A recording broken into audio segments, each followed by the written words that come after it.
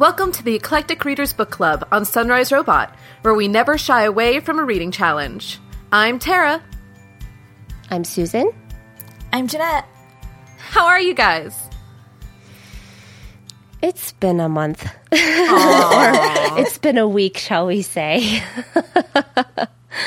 Well, aside from work, I got sick, as you can still hear. So that's always lovely. But luckily, I'm on the mend. Unfortunately, my family is now sick. Oh, no. Yeah. Especially when you have a little kid. Yeah. Just passes from one person to the next person to the next Yeah, unfortunately, this one was my fault. So you infected everybody. Getting sick is never a person's fault, Susan. Unless, you literally, break open vials of Ebola and roll around in it or something. You can't literally be at fault for that. Sure you can. You bring the virus home and you're all wallowing in the same filthy air. Sure, what are you supposed to do? Rent a hotel room for the week? Be like, all right, guys, bye, later. You don't need me. You obviously don't need me. You don't know, when it happens, but it's my fault. What about you, Net? I'm so overwhelmed. I'm taking 3 grad school classes right now, and it has left me with no time to read and all of my free time basically doing homework, which is cool on the one hand because my new favorite study music is the Bits and Pieces playlist from our other Sunrise Robot show. Oh, nice. Oh my gosh, it's so good, and it's so helpful when I'm, sitting there studying. However, I'm, so overwhelmed and so tired, and all I'm reading is special ed books, which are, very interesting to me, but it's not great for, making recommendations to other people. Right. Yeah. How about you, Tara? I'm good. I'm good for the most part. Exhausted today. So, apologies for that if I start to droop. But otherwise, actually doing all right. Just got back from England, which was awesome for work. Went through a huge reading binge, which was great, which is stopping now because I'm also starting a new class in viticulture and enology, which is all chemistry-based and is going to basically kill me. I've decided on top of all of that, I'm going to do NaNoWriMo next month. So I've started to plot out a novel, which just because I have no more time. So that's basically everything. We're just all busy. It's just one of those months, you know? It has been, most definitely. Yeah. Well, you want to give busy people more work because for some reason we like to punish ourselves. Yeah, we like that kind of thing. Yeah, it's fun. Always looking for something, right? Yeah, there's something wrong with us. It's made me kind of bummed out because one thing that I did want to mention is the Big Library Read, which is this online book program where you can download free ebooks and read along with people across the country or whatever with your library. You can do that. And and the book, the Big Library Read, I don't know why I keep calling it the Big Book Read, but the Big Library Read, it's going on right now, and the book is available until October 20th or 21st or something like that. There's 2 of them this time. Yeah, you can choose remember between the titles. One or the other, right? Yeah, but they both looked kind of interesting. So, I wanted to do that the next time it rolled around, and it's here, and I don't have time. Aww. So I'll make sure to include the link in the show notes. Yeah, anybody else who wants to do it, any other readers, because we don't know any other busy readers, but of course not. Jeanette, they're all busy. Did you participate in that DC reading competition that I saw? I did not. It's limited to people who actually live in DC. Oh, from what I understand. Since you live in Nova, yeah. Yeah, and I live just outside, so. Well, this reading competition, for those who don't know, is really cool. It was the top 25 readers in DC got to go to this swanky banned book VIP outing, and we knew 3 of the top 25 readers from that list. Yeah, I know people who went. I haven't gotten a chance to talk to them about how it was, though. But I'm sure it was... I'm sure it was awesome. So what are you reading? What are we reading right now? Yeah. Well, I am currently reading a book called Blood Red Road by Moira Young. It's really interesting because it's a YA book, but it's written in it's one of those YA dystopian, everything's ended kind of books, but it's written in this really weird dialect. I shouldn't say weird because it's kind of Old West kind of dialect, which was really, really, really distracting when I first started reading it. And I was like, I'm going to hate this book. But the plot of the book is really, really good. And once you get past that dialect, it's great. There's this girl and her twin brother is kidnapped. So she and her sister set out to go rescue him. And she ends up getting captured and sold as a cage fighter. Oh my god, what? Yeah, right? Didn't see that coming. So she gets captured and sold as a cage fighter, and right now I've just kind of reached this point in the book where she's escaping from this cage fighting world, and she's hooking up with another group who I'm hope sticks around because they're a group of freedom fighting girls, and I think they sound pretty cool. So, Interesting. Yeah. So, what are you guys reading? Well, I'm reading Fangirl by Rainbow Rowell. Love! I know you loved book. it. I am a third of the way through. With work and being sick and all, I did not do much reading this week. But it's really good so far. So I'm excited to get to the rest of the book. I'm I just need a couple hours. You're going to so enjoy it. That's one of those books that as I was reading it, I found myself smiling, and I didn't realize I was smiling, and I did that through the second half of the book or something. Yeah, I was already feeling a bunch of nostalgia when she started college. She was getting into her first week of classes. I was like, oh my gosh, the awkwardness. I totally remember that. So it's really good. I love her writing. Rainbow Rowell, and I love how she's putting in fan fiction culture, things like that. So I like really how liking she it. Thanks fan fiction writers. Mm-hmm. She's like, I've read a ton of this, so thank you. It makes me want to be like, did you write any though? You wrote something, right? I'm sure she did. I just want to know what fandom. I mean, and obviously it was Slash. I just want to know. Has she ever answered that in an interview? Because I just desperately want to know. I don't know, but anyways, that's what I'm reading now, and it's super good, so I can't wait to finish it. How about you, Tara? What you reading? So technically, I'm reading our next book club book, which I know we'll go over later. But, like I said, I just got finished with a huge reading binge, of which Fangirl was one of, because I'd started it but stopped when I moved to Florida, and then never picked it back up, so I reread it completely all the way through.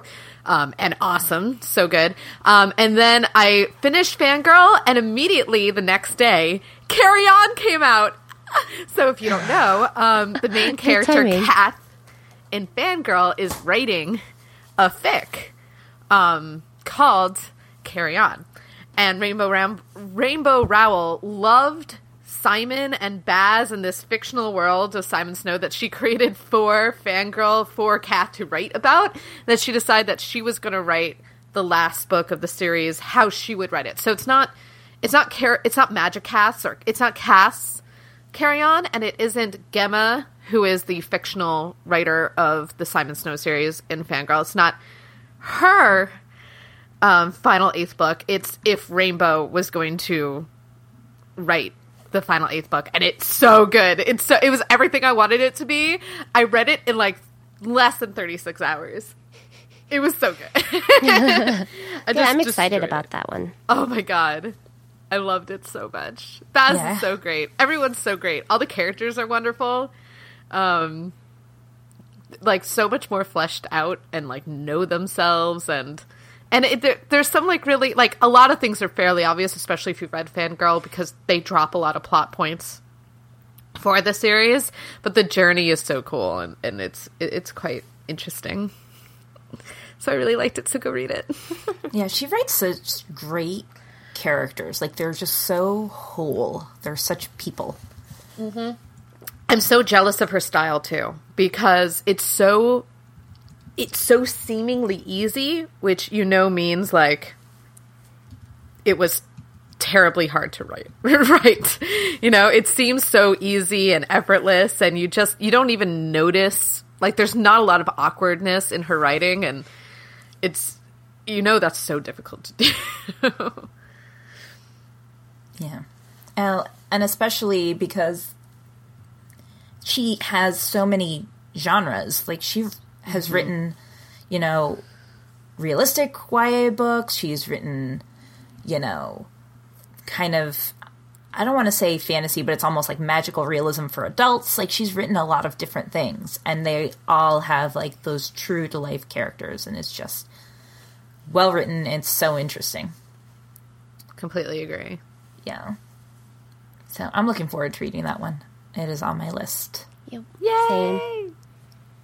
Yeah. So the other thing that I want to talk about today, besides what we're reading, is that it is actually Hispanic Heritage Month until October 15th. Yeah. Ooh. Ooh. And I know that we have talked about how we don't necessarily always think about, the background of the authors that we're reading. Like, we read everything from everywhere. And we hadn't read a whole lot of Hispanic authors until we started this book club, and then we started kind of throwing them at each other. So I wanted to know which ones were your favorite Hispanic books, or books by Hispanic authors, and why? Well, I haven't read a lot in the Hispanic author category, but from the ones that I did, I loved Shadow of the Wind by Carlos Ruiz Zafón. So good. It's a book club book, by the way. Yeah, it's a wonderful book. Read it a while ago now. But it's, about Daniel, whose dad is a bookstore owner, and he finds this book by Julian Carax, and finds out that all of Carax's books are being destroyed, and he's on a mission to find out why. And this story just really unfolds so well. It was just really, really good. I loved it. It was so good. I remember that I wanted to pick that one for my favorite too. But it's so great because it's kind of a mystery, but it's also just very beautifully written. Yeah, it's not like a standard mystery though, like a whodunit type of thing. So it was just like every time he finds something out, it's just like something is being revealed, not just like aha, Yeah, it's not like he's getting out his little magnifying glass and looking for clues. It's just, oh, wait, that happened too? Right. That fits in my puzzle. Yeah. Oh, it was so good. Yeah. I want to read it again. And there's a sequel, I believe, which I have not read. How have I not heard of this? I think back when we read it, I mentioned it, but I kind of forgot and let it slip off my radar. So I'll find it and I will share it with people. Yes, please. So maybe we can put both of them in the show notes. Yeah. Yeah. So I was going to say, since Susan took my pick, we just have the same good taste. I know. Great minds. So I was going to say that another book club pick that we read was Esmeralda Santiago's memoir. I believe the one we read for book club was Almost a Woman, which is my personal favorite of the three. But she's written three of them, and they talk about her journey from living as a small girl in Puerto Rico to moving to New York and kind of adapting to American culture after living in Puerto Rico and having this Puerto Rican culture. And it's kind of about being a child of two worlds. Like, you grow up in one culture, but you have this background that has different beliefs and different, traditions. And she has to kind of navigate how to balance the two, what she likes from the one culture, but what's important from the other.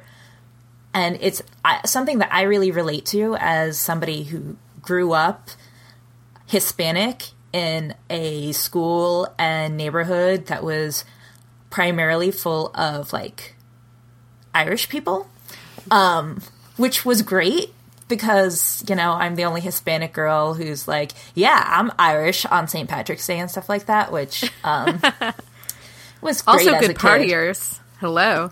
Yeah, no, it was a lot of fun. Nobody thought I was crazy for being like, I want to do both kinds of things. Like, I want to be part of this culture and that culture. So I really related to what Esmeralda Santiago was talking about in these memoirs. They do get kind of weird, like in her third memoir. I don't want to say weird, but she takes like some roads that I wouldn't have expected her to take. Right. And I'm really hoping that she puts out another one so we find out what happens, because the third memoir is about her in this really abusive relationship, which is sad, but she comes out of it at the end, I think, a stronger person. And I would love to know what she did with that newfound information about herself. But I met her a couple of years ago at the National Book Festival and got my book signed. Neat. And I literally had all these things that I was planning on saying to her. And I was just so excited because of how much I related to her books that I nearly tripped over my own tongue just trying to say hello. So one day I'll just have to write her a letter. That doesn't usually happen to me, but it happened to me that day. What about you, Tara? What is your favorite book by a Hispanic author? I feel like this is such a cop-out because I feel like most people have read it, but actually I found out neither of you have read it, but that's okay. But Rodolfo Anaya's classic, Bless Me Ultima, is my favorite. It tells the story of it's a coming of age story, and it's somewhat autobiographical. I can say words. I swear, I was an English major. It's somewhat autobiographical. Darn it! Whatever that word. And with the exception of an added character named Ultima, who in the book is sort of this spiritual figure that guides, mentors, and protects the protagonist. And it takes place in like the 1940s in New Mexico, and it has like just so much going on in it. It's really amazing. It goes over the Chicano culture. It goes over the influence on indigenous cultures for people who move in and how they affect the indigenous cultures. It goes over mysticism. It's really a beautiful story. And it's got some rough parts, which is why it's been one of the most consistently challenged books in America. You know, so if you have a banned book challenge, this is definitely on that list. But it's really a fantastic book, and you guys should read it. Oh, yeah, you told me about it last month, and I definitely put it on my to-read list because I had honestly not even heard of it, but, you know, I had not read a lot, strangely enough, I had not read a lot of Hispanic authors until I was actually an adult. In fact, I think one of the first ones I read was for my freshman year in college, when everybody had to read The Alchemist. So, oh my God, no one picked The Alchemist here? I totally forgot about The Alchemist. I love The Alchemist. I thought it's about a great book. It. It's great. Everyone has read it, though. Yeah, that's by Paulo Coelho. And, yeah, we had to read it for freshman year. And I think that's one of the first books by a Hispanic author I ever read. Really? So, yeah, I'd never even heard of Bless Me Ultima. So I'm excited about that one. I'm going to throw Don Quixote? Never read that? That was not required reading for me. Same. I know it's required reading for a lot of people, but it wasn't required reading at any of my schools. So, which is kind of disappointing because I've always wanted to read it. So that is also on my list. There's a lot of Hispanic books on my list. Speaking of lists. Yeah, so speaking of lists, I wanted to do a little bit of Googling for this because, of course, I haven't read enough Hispanic authors, and I don't think any of us have. So I wanted to give some recommendations, and what I found was a list that said 50 great Hispanic novels that every student should read. And I know it says student, but I think a lot of this list would be enjoyable to most people. Almost everything we've named is on there, plus The House of the Spirits is a book that we read recently, which Love was that great. book. Yeah. And some other things. Oh, on look, there. Don Quixote is number 1. It is. So this list is on onlinecollegecourses.com, but we're going to put in the show notes because it has a lot of great picks on it. And just reading through it, I was like, I want to read that one. I want to read that one. The House of Mango Street, which we talked about a few months ago. I think. Like Water for Chocolate, which is a great one, especially if you're into magical realism, which is another topic we're talking about today. So there's others though that I was like, I have to read that. So I'm going to go through that and add more to my Goodreads. And I think everybody else should too. Just saying, let's be diverse, people. And Hispanic Heritage Month actually ends the day this podcast episode comes out. So you have one day to go out and Read one book. find yourself a book by a Hispanic author and put it on your list. So there you go. Challenge for you, listeners. Challenge, I'm not sure I'll accept. Well, you can at least add it to your list. Yes, I will. I'll give you a adding break. books. You have a baby. Well, I have one she's and a a little half older than a babies. baby. She is a toddler now. I do. Officially She toddler. is an official toddler. It makes me a little sad. Oh, but she's such a cute toddler. It's okay. You'll have a new baby soon. I know. Every For our time we bring that listeners- up, you sound so miserable about it. It's just Fine. so much work. For our I listeners, will enjoy Emily made it. an appearance this month at book club, and she is the most precious thing. Oh my gosh, yes. She is. She really is. precious. So anyways, you should 100 be excited years of about having solitude? another precious little girl. yeah. Well, like I said, I know it's going to be a ton of work, so I'm not looking forward to that. I am looking forward to another little baby to cuddle, so. Anyways, babies aside. I'm so excited for you right now. Thanks. Almost there. Let's talk about the main book that we read for this month, following our trend for Hispanic Heritage Month. Which not really- even intentionally. Yeah, it worked out really well. Yeah, that was totally like, oh, yeah, sure, let's do it. Yeah, definitely. We totally knew this and planned this. Oh, yeah, Whatever. because we're that smart. Totally. We read 100 Years of Solitude by Gabriel Garcia Marquez. And for a short summary, we focus on the Buendia family in Macondo for several generations, starting with Jose Arcadio and Ursula. Once they helped found the town of Macondo, we follow the lives of the Buendia family members through the years, from the eccentric dealings of the first Jose Arcadio to Remedios the Beauty to the last Aureliano born of incest. No one in the family is safe from the world, their family, or themselves. So, with that in mind, what was one thing that stood out to you for this book? I think for me, what stood out the most was just the beautiful writing. Because I didn't think that I was going to like the book when I first started it, and then I just kept letting like the writing kind of flow. It's very evenly paced, and it's just fantastic. And I just kept letting it flow, and I suddenly found myself actually interested in like this crazy world of Macondo, and it was just a great experience for me, like just to experience that writing. I've said it a couple of times. This is either the best or worst version of magical realism I've ever seen, being that it is so realistic that at least 90% of the time when something that is obviously, if someone had said, yeah, they tied someone to a chestnut tree for 50 years and he just lived there like that, that's obviously not plausible. But like reading it, it felt normal. She did a really good job, he did a really good job incorporating those elements in a way that just felt really seamless. Unless it was like knock you on your head obvious, I didn't really think of it as abnormal or mystical in any way. So, so yeah, I thought that was pretty cool looking back on it. Okay. Yeah, I agree with you on that. Like, I found the magical realism was so very real. And to me, that's a sign of good magical realism, because magical realism is supposed to make the magic be real. It's supposed to be part of the world. And Right. I think that made it just I think that was also just really well done. Yeah, I agree with the both of you, actually. Those were the 2 points that I wanted to talk about of what stood out for me in this book.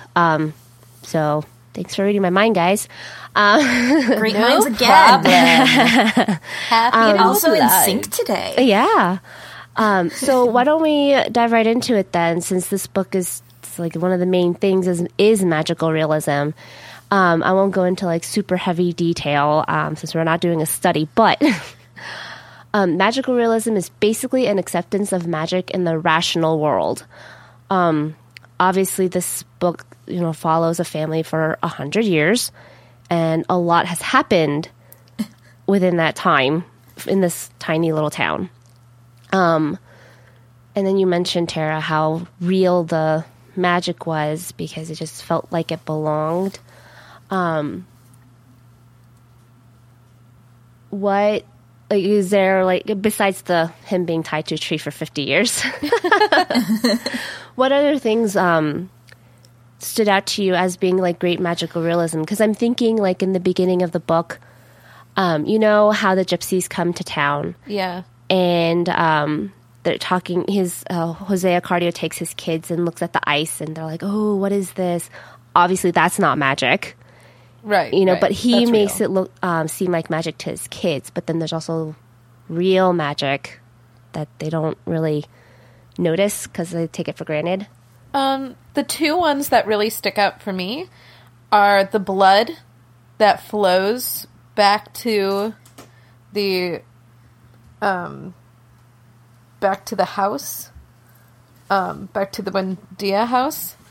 That was really obvious, because it takes it takes this really amazing path from one place to another, and goes through the bushes, upstairs, there, to land, and it's a very cool image of a death, but a cool image. And then the second one would be the train, the ghost train, or the train of dead people with the bananas from the banana massacre. Oh, right. It took me a second. I was like, what?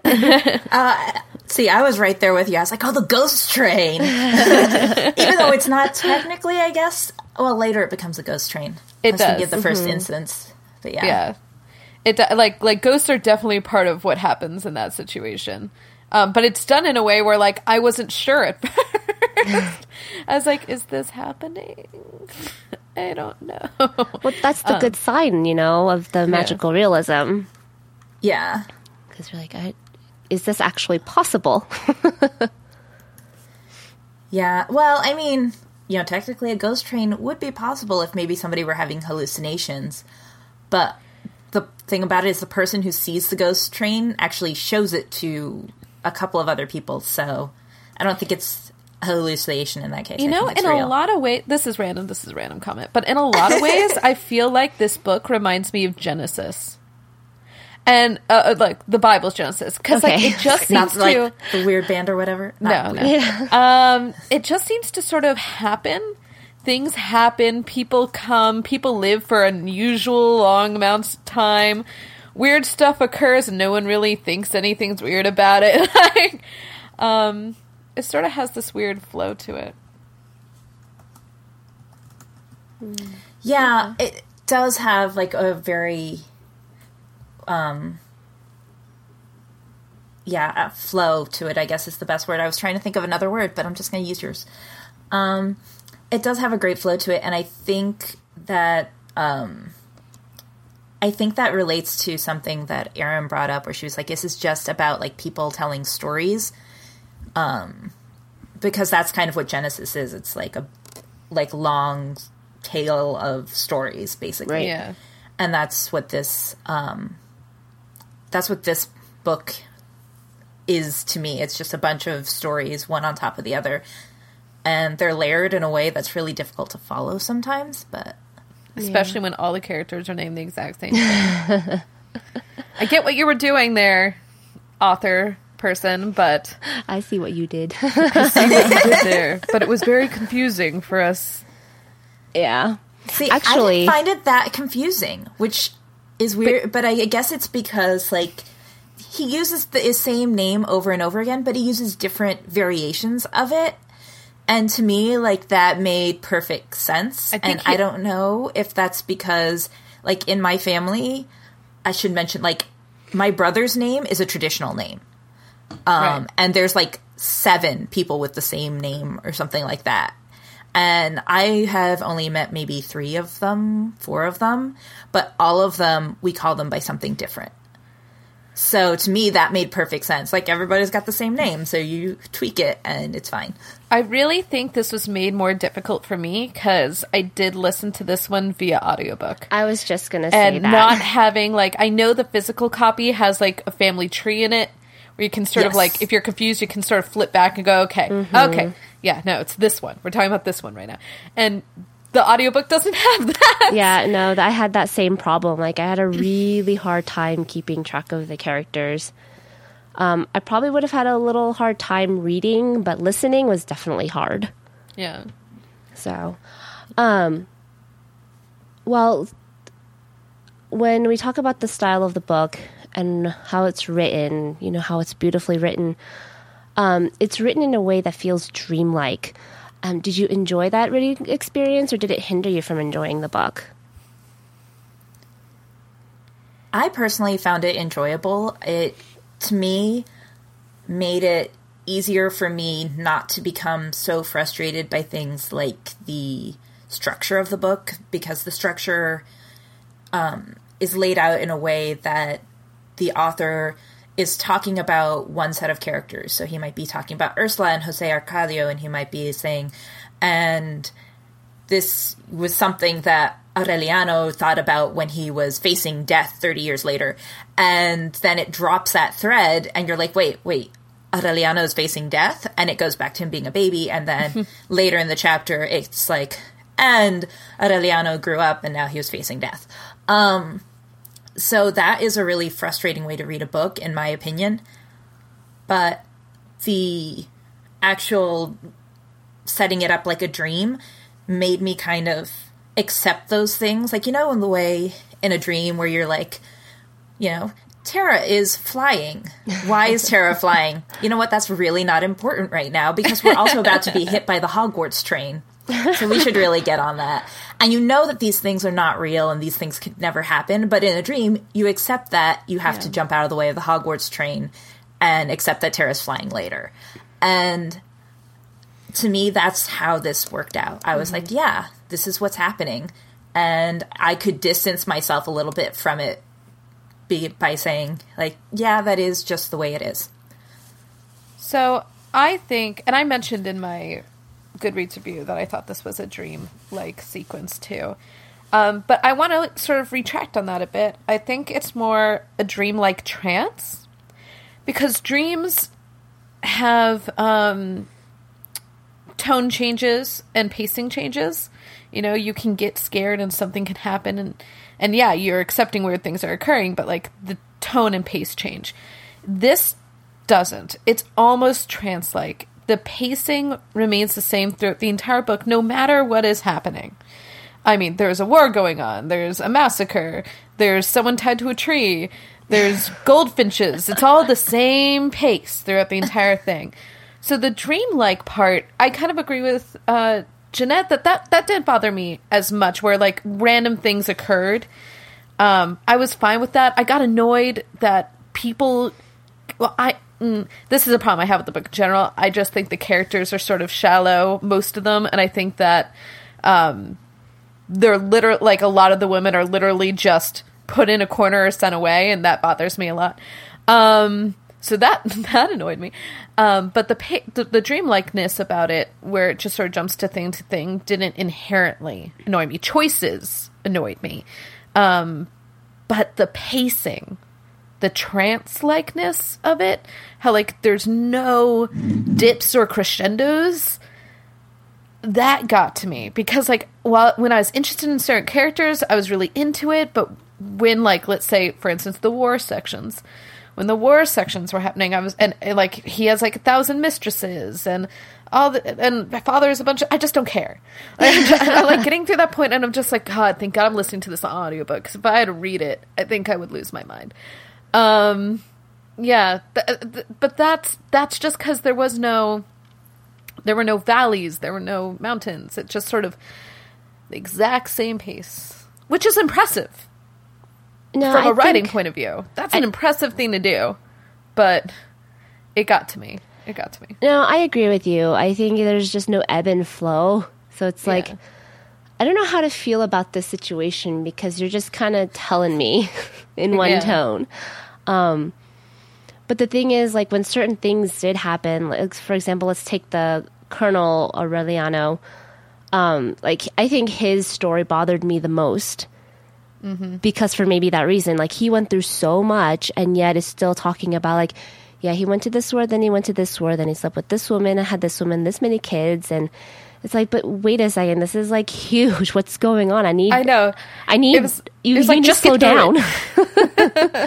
So it got really frustrating for me. It's like, I need to know more about this. What's happening? Like, you're like skimming over the surface of this man's life. I know. And I was like, and he does all these horrible things. And I'm like, am I supposed to feel anything for this person? You haven't given me any reason to feel anything for this person. But then I feel hate because I know he's a bad person. But it's like, okay, now I'm confused. Now I don't know what to do. So I do like how the only thing I like about him was that he becomes very honest with himself. He's like, yeah, I just did this out of pride. I don't actually care. I don't care about the cause. Wasn't there I don't care for anything else. Yeah, wasn't there a point where he's like, I can't fall in love? Like, yeah. I can't love, so that, and then he just goes on his merry way. Yeah. God. And then what made me sad about that was when his mother realized it later and she was like, I've been making all these excuses for my son and the truth is he just doesn't love anybody. He doesn't even love me. And I was like, oh, that's so sad. Yeah. Well, Ursula's the best. Yeah, so. Ursula is the best. Agreed. But the only sane character in an entire book. I wouldn't even say she's sane, but she's saner. Yeah, I was going to say she has the most common sense. Oh yeah, she runs that place. Yeah, with the whole family, like she has the most knowledge and wisdom. Totally. I mean, no one notices she's blind for decades. Yeah, the chick is blind for decades, still running the place, cooking, doing everything. No one notices. It's crazy. And she like didn't really notice it because she had automatically just learn to compensate for the things that she couldn't see. And then she's like, oh wait, I'm blind. That's different. Like, yeah, she just adapts though. You're so amazing. Like she makes sure people sit in the same spot all the time. She makes things are in the same spot all the time. Well, like, I love how and I love how smart she is where even when she realizes people don't always sit in the same spot because, like, the sun changes position in the sky in different seasons and whatever. And then she decides, oh, I'm going to adjust for that when I just assume where people are going to be. Mm-hmm. Yeah. And, yeah. It's just, I was like, that's just so smart. And, I mean, it's kind of insane in its own right that you're hiding that you're losing your vision for 100 years, but it's so smart the way you choose to do that. Yeah. So I guess aside from Ursula, like we mentioned before, all the other names, are the other Ursulas named? Kids named Ursula? I don't there is one named something Ursula. Ursula's Amaranta. Ursula. Oh, okay, but it's not a first name. No. Okay. But all the other names are repeated frequently, which is only one thing that kind of repeats throughout the whole book. What did you think of the cyclical nature of the book? I enjoyed it. I think that it's frustrating at first, but I think it kind of helps with the whole characterization because, as Tara mentioned, as you get to the later generations, you get less and less characterization. But then you realize that these characters are cycling back on themselves, so they're really just different versions of an earlier Jose Arcadio or earlier Aureliano. And I thought that was especially interesting with the twins.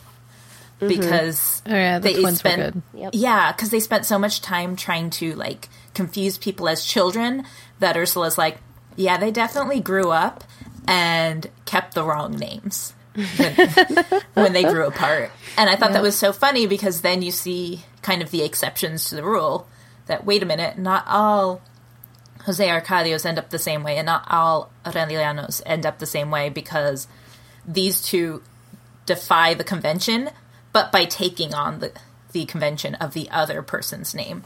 Right. Which I was like, that's a fun way to play with the cycle while still maintaining I mean, it. you could say that they instinctively knew they had the wrong names and just changed them. They might know? have. No, true. It might have been a True. choice. As the whole nature nurture thing goes. For me, again, I see what the author was trying to do there. And does it successfully, completely does it successfully. And I totally agree with everything Jeanette said. generational novels just are not my thing. Yeah. Like, these sorts Same. of cyclical natures, like, I find them predictive. And especially in longer books, it gets more and more predictive and less interesting. If this book was maybe 150 pages shorter, maybe I wouldn't have had as much, maybe I wouldn't have gotten as bored with it, but it's a long book for a cyclical book, and I found it drawing. Yeah. Yeah, I mean, I've read other books that, you know, does the cyclical thing in them as well. I think I'm right there with you, Tara, with the way it was written. I feel like because the way he writes is very dreamlike or trance-like in nature. Like, there's only one tone, nothing really changes. There's no ebb and flow.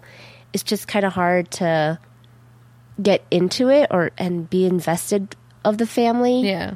You know, he does that so well in the beginning with Jose Arcadio and Ursula and their children. Mm-hmm. But then as the book goes on, you lose that.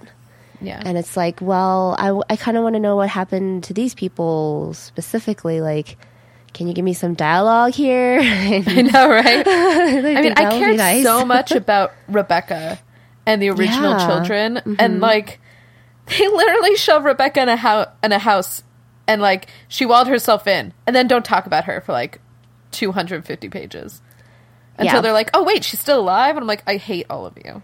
Yeah, but then like they mentioned the room with the chamber pots how many times? Oh my god, so many times, all the time. It's like, why is this so important? And then like all of a sudden Rebecca's back. I don't understand. I know. Didn't you wall her in? Didn't you say that's where she was until she died, and now she's sort of like back? Why do you do this? Yeah. I don't think she ever came back though. She left the house though a couple times. She left the house to yell at people that she wasn't leaving her house, basically.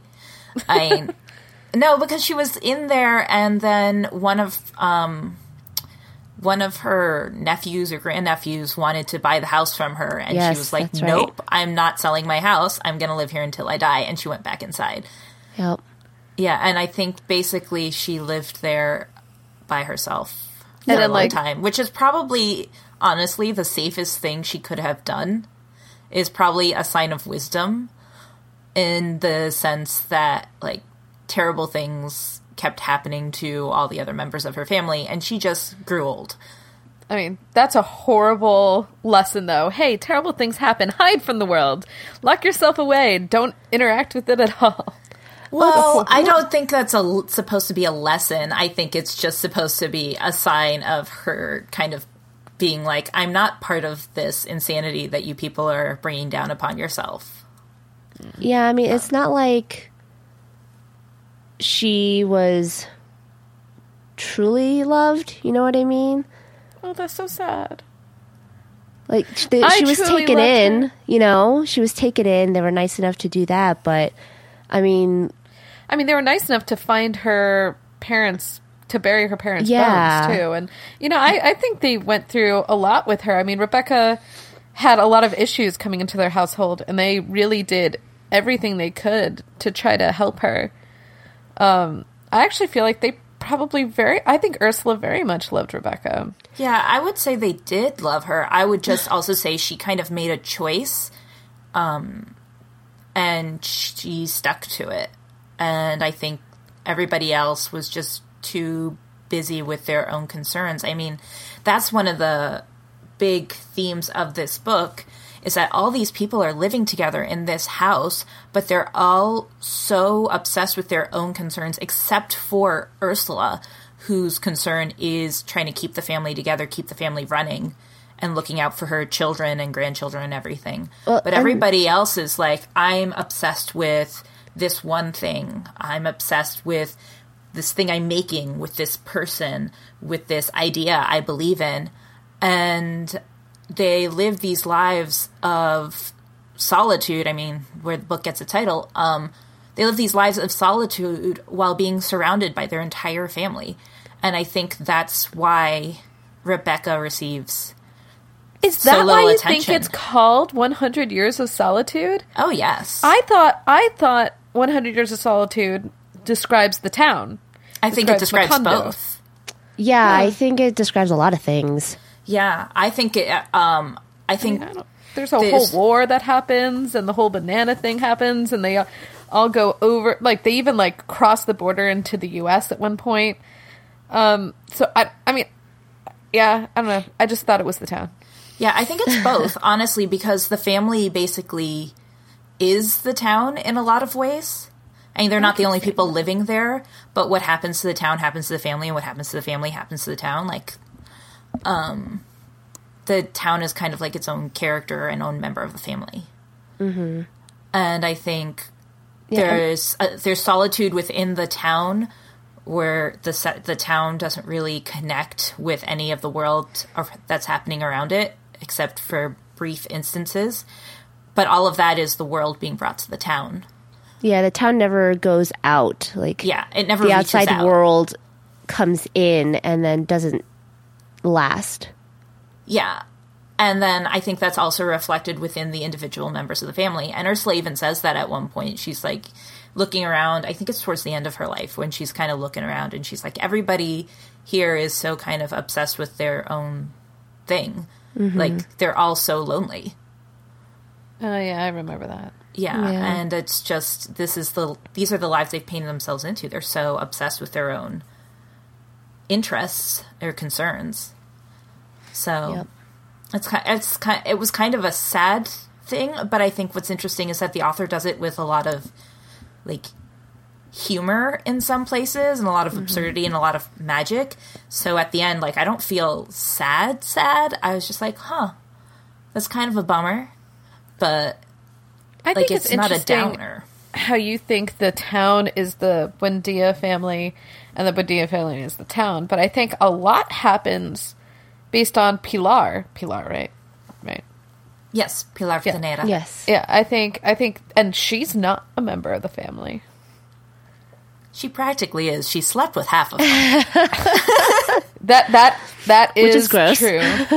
Well, and also she mentions several times, this is one of the repeating cycles, like every time she's about to sleep with another member of the family or about to interact with another member of the family, she says, I know the Buendias better than they know themselves.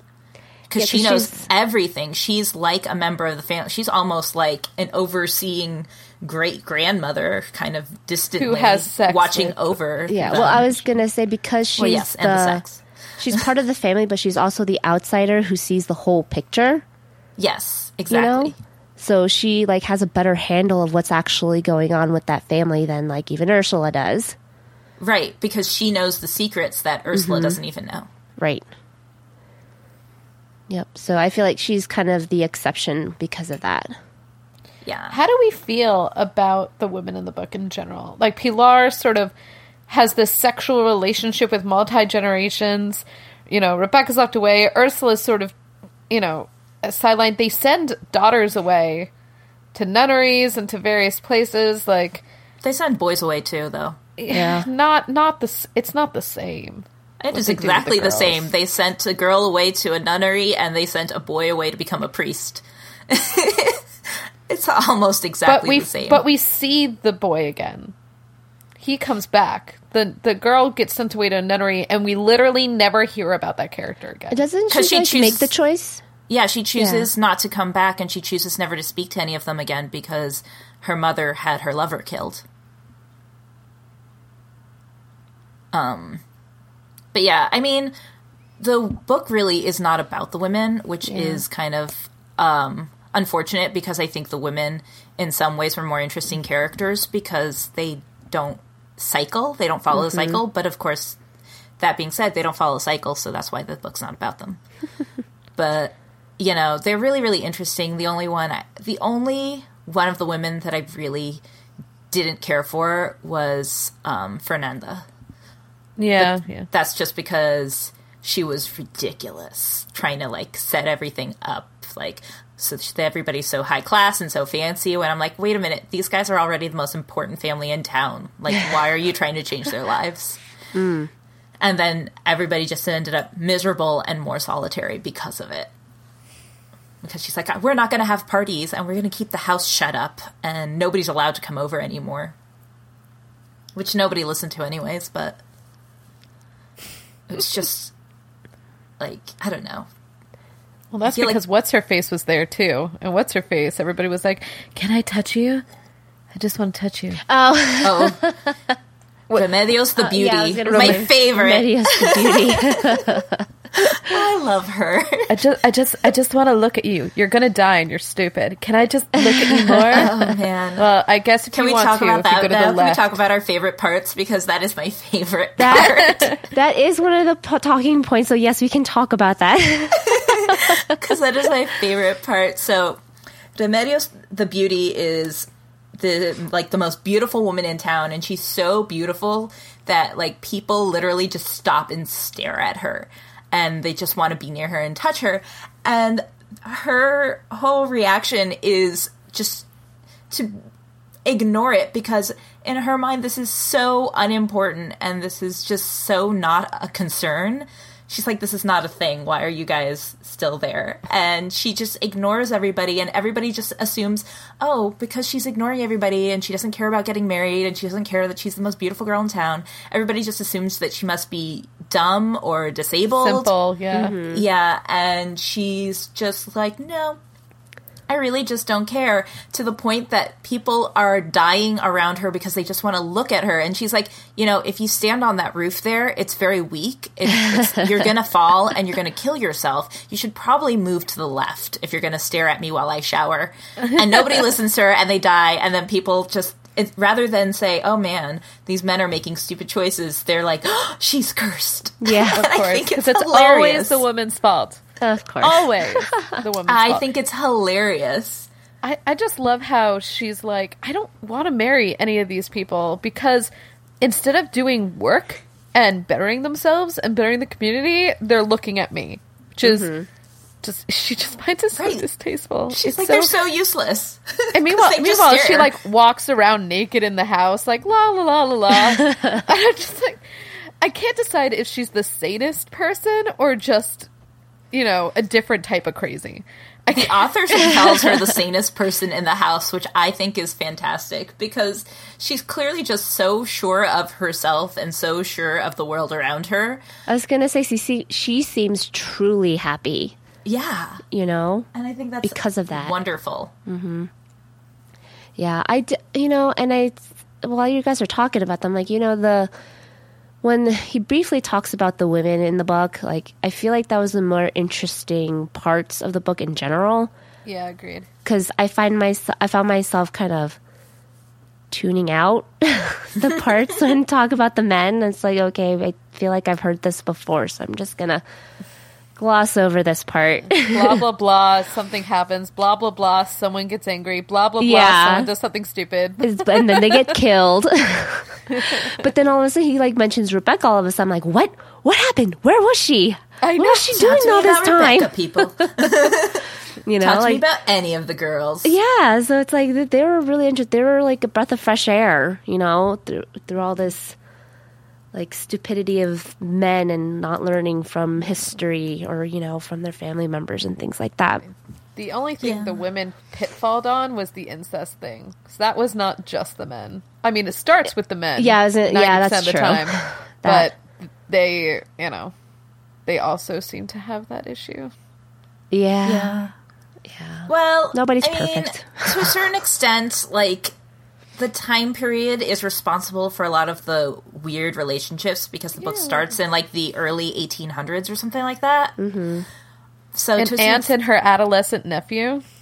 but I was going to say to a certain extent, Okay. but yeah, there's a lot of, like, weird relationships, and yeah, I was like, this is kind of icky, guys. Yeah. Yeah, there's I at least do not. 2 cases of straight up pedophilia.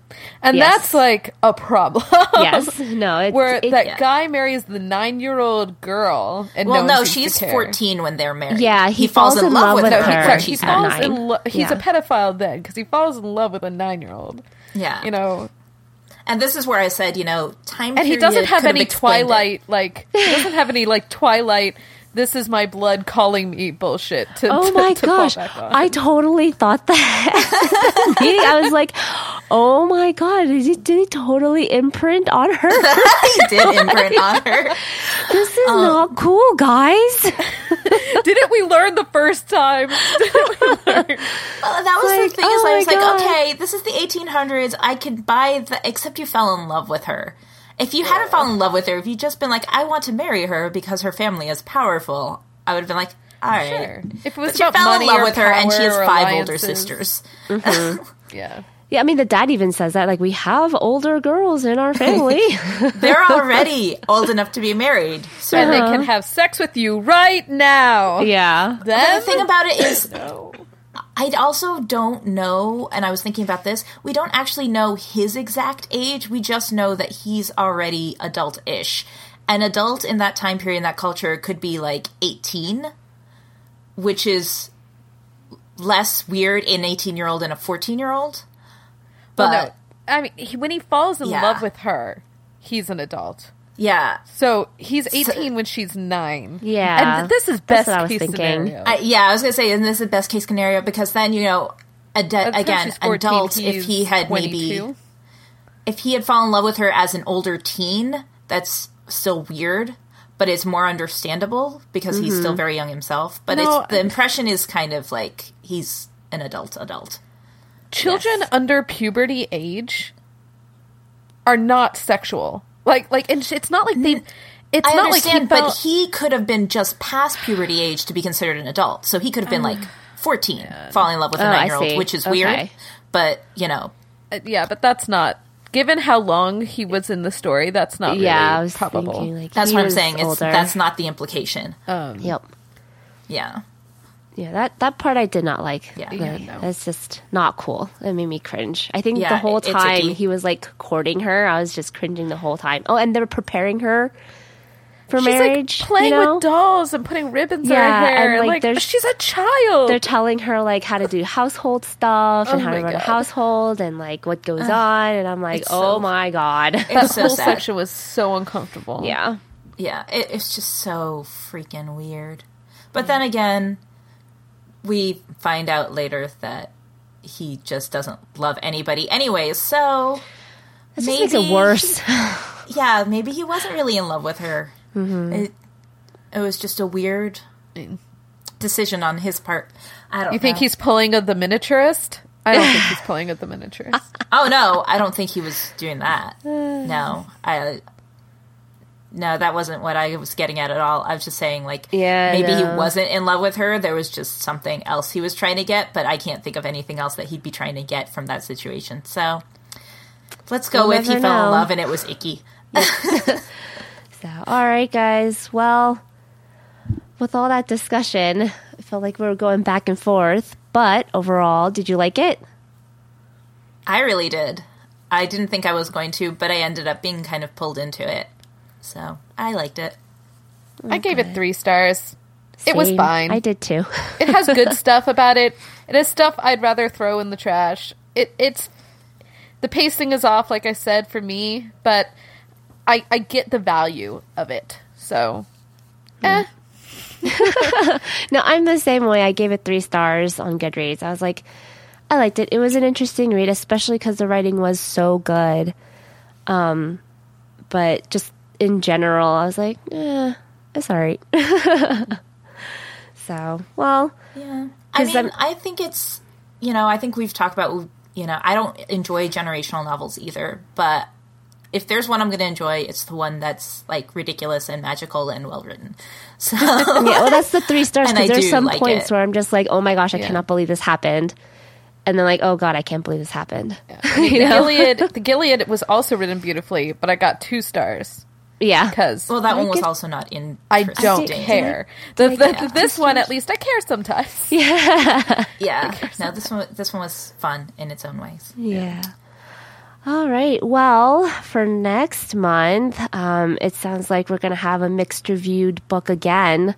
Uh-oh. The Golem and the Jinni by Helene Wecker. Wait, why do you think we're going to mix reviews on this? Has anyone even started it? No. That's what I'm saying by first impression, because I was kind of on the fence about reading this. It's like, it's all about magic. It sounds so cool, but it just didn't grip me. So I think it's cool. I like, well, yeah, I know. And the others are like, oh, this seems really interesting. Yeah. So I'm really curious to see what we think after we read it. I like the idea of a Jewish mysticism animal and a like Arabic mysticism.